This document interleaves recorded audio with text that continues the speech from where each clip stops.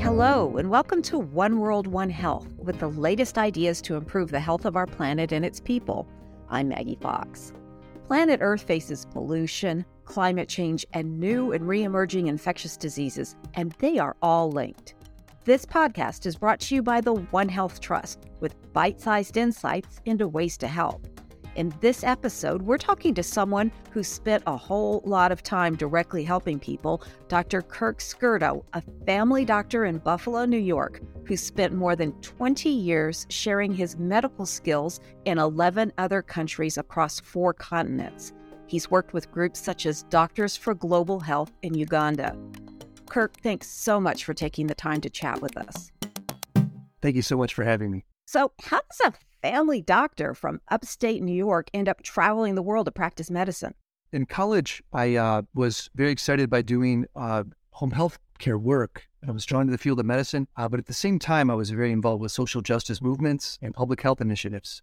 I couldn't decide which of these 2 fields to go into, and it was a trip to rural Jamaica that really inspired me, and I felt very appreciated. I saw there was deep poverty, that there were deep needs. I really loved the work, and when I came back to Rochester, I sat in this dusty old library, and I thought to myself, which of these 2 paths should I choose? And I realized that by doing global health work, I could really serve in the medical field as well as the public health field. So all along, I was drawn to both areas, basically. Then over the course of these trips to many different nations, I learned so much from people and wanted to contribute to their empowerment to this work.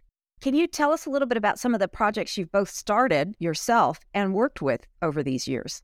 I began with what I call these Suitcase Medicine trips that were inspiring to me at the time, but in retrospect were not very helpful at all to the people living in these communities. So the first was to rural Jamaica, and the second was to villages in Mexico. And the Suitcase Medicine concept is essentially coming in as an outsider group to places with minimal medical care, bringing all these medical supplies and medicines in your suitcases, essentially opening them up and providing this free care in makeshift clinics. So it feels very good to the people providing the care, but it's typically done parallel to the local healthcare system. And it actually draws confidence away from it. It draws funding away from it. It draws attention away from it, ends up perhaps building dependence and not really help in the long run. On the second trip, I really came to see the many deficiencies of this model, which is the most common model for doing global health work. Meanwhile, I was studying public health, and then I went on to develop a partnership in rural Uganda, basing it off the models that had already been successful in Ghana and Kenya. And essentially, the idea was to listen to local health authorities and village leaders and just everyday people in the villages and hear what they were struggling with, what they envisioned for their own health, and what type of projects they would like to partner on in a partnership that they actually led. So this was an initiative that was inspiring for me, and I was involved for 3 years, and it took up a great deal of my time, and it offered me a lot more fulfillment. And since then, I joined a lot of other very professional organizations, including, like you mentioned, Doctors for Global Health, Baylor College of Medicine, the International Pediatric AIDS Initiative, and a number of other initiatives doing public health work and system strengthening and training of health workers. So what you're describing is kind of a way of getting away from what's been so highly criticized now, people from wealthy white majority nations showing up in a developing nation and saying, hi, here's how you do things. And we're not only going to show you how to do it, we're going to do it ourselves because we're better at it.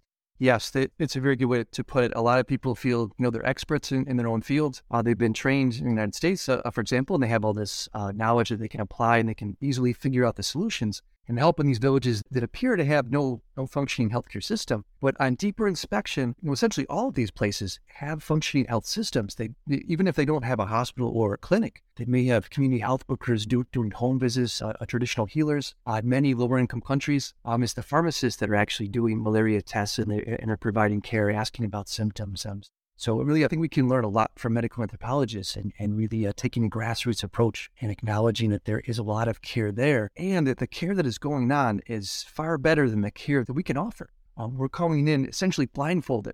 We don't understand the local culture, the language. We don't know the health systems, what kind of problems they have. Even if we study tropical medicine, essentially we don't know the local context and where to refer folks, and more importantly, how to strengthen the care that's already going on. So I think really it's so important for us to be humble and to come in and say, look, we don't know what to do here. We have these sincere intentions. We want to help you, but please teach us how we can partner and how you can lead that partnership so that we can help fulfill your healthcare goals in some small way with you leading the effort.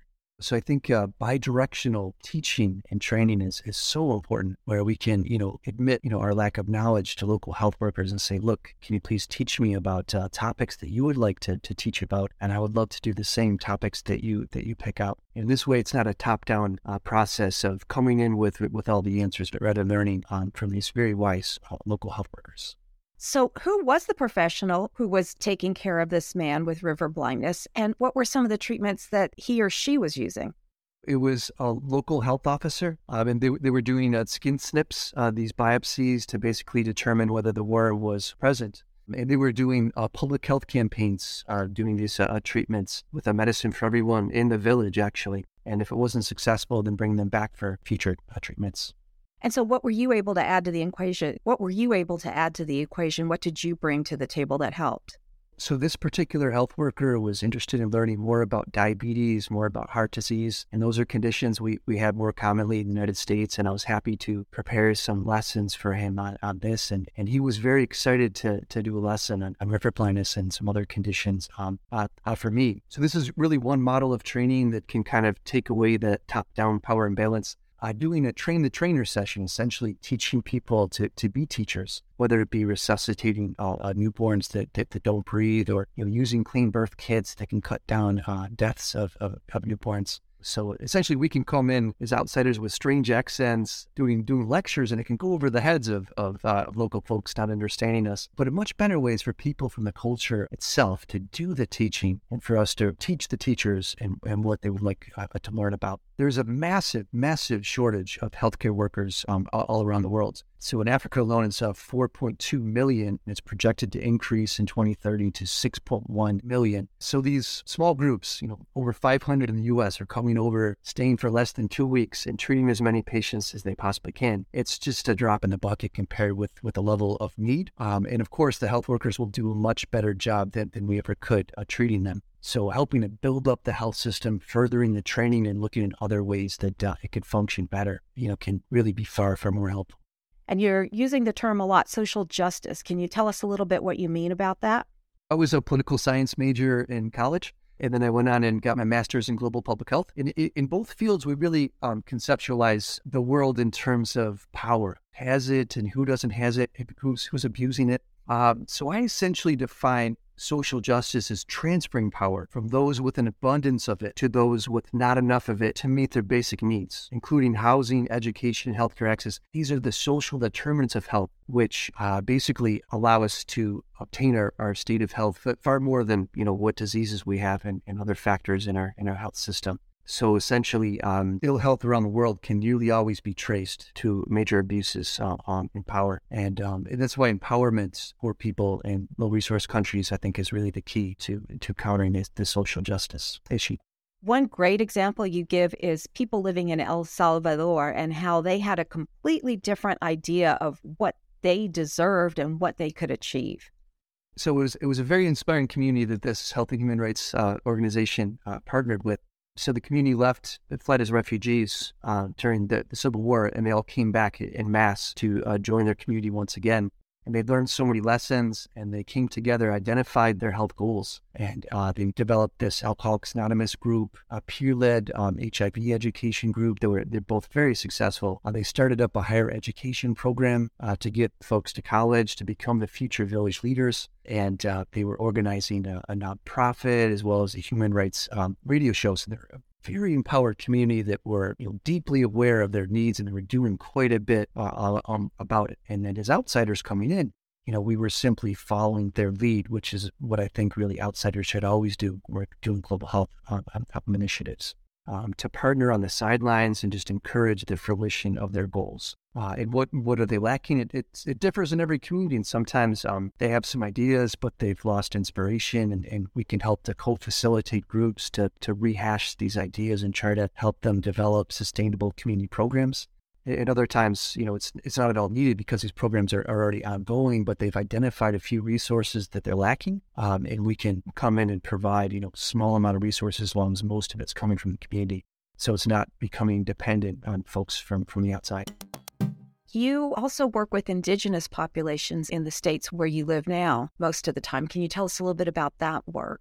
So I currently serve the Tonawanda Seneca Nation, so I'm the family doctor providing care out there. I love working across different cultures, whether it be on other continents or even here in North America. And they're really a tremendous group that are following a lot of traditional ways, and they have different concepts of health and illness. And again, just as I would in lower income countries, I really like to follow their lead. And some say, look, I have diabetes, but I refuse Western medicine. I'm very interested in making diet changes and changing my lifestyle and doing exercise to improve this condition rather than using medicines. And so I kind of meet them where they're at and try to further their level of knowledge and their kind of control of their own health and their health status. So have you learned anything from the Seneca Nation in working with them? Yes, I've learned a great deal. I'm extremely impressed with how close they are to the environment, and they've done a tremendous job setting up environmental health initiatives and trying to gain more power and control over the environment that really is theirs to begin with. We're all settlers here, and taking over their territory basically in New York State and throughout the country for that matter. And they're fighting against many challenges, but have done a very good job. And Kirk, you've got a book out about all of these points you've been making. I've seen 7 major approaches to global health work. And most groups that do global health work, they're following this traditional model that's very top-down and is charity-based. It's outsiders coming in and superimposing their own ideas with very good intentions. But these solutions, are not evidence-based. They're not sustainable. They don't really inspire people to keep the improvements going. So Suitcase Medicine, I described earlier, folks coming in and doing this free medical care and makeshift clinics really can very well be more harmful than helpful. And also building health facilities, especially when it's a parallel system, often can disempower folks and hurt the local economy. So these are really common solutions outsiders have traditionally done that are not so helpful. So I've written a book called Doing Global Health Work, Approaches That Really Make a Difference with Hesperian Health Guides. And this book is really critiquing these 2 common models and going into 5 other models that are more empowering and sustainable and are really taking the drive of local people. Involving clinical capacity building, public health capacity building, strengthening the local health system, professional disaster relief, where you're not simply rushing in, with clinical sort of care, but taking a public health approach and really helping in an evidence-based way, and also building these community-based health programs from the ground up from the folks themselves, and us just partnering on the sidelines. And I really do analyze dramatically our agendas as outsiders. So again, there's usually sincere intentions when outsiders are going abroad to try to contribute to health and healthcare. But many times we're following the agenda of our organization. Maybe there's a religious agenda to convert people to a certain religion, or, the U.S. government or the military are promoting security or foreign relations goals. Companies might be trying to improve their image or to market their products. Many donors, are very interested in one particular area. Maybe it's malaria, maybe it's Ebola, but maybe it's not the most important health issue affecting a community. And maybe even if it is the most important issue, they're all geared up to do something different. And really, we should be following their lead, not taking our own agendas. I've also analyzed 7 work agendas.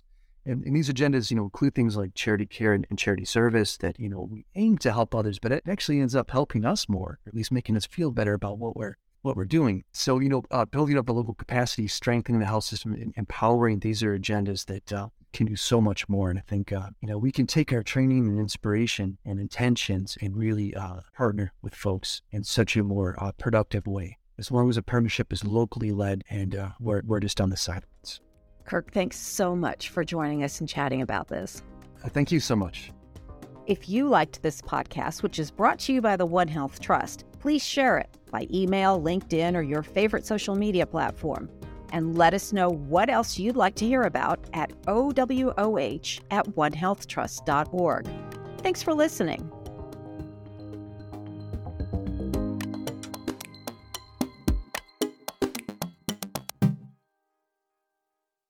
Thank you for listening to One World, One Health, brought to you by the One Health Trust. I'm Ramanan Lakshminarayan, founder and president of the One Health Trust. You can subscribe to One World, One Health on Spotify, Apple Podcasts, or wherever you listen to podcasts. Follow us on social media at One Health Trust, one word, for updates on One World, One Health and the latest in research on One Health issues like drug resistance, disease spillovers, and the social determinants of health. Finally, please do consider donating to the One Health Trust to support this podcast and other initiatives and research that help us promote health and well-being worldwide. Until next time.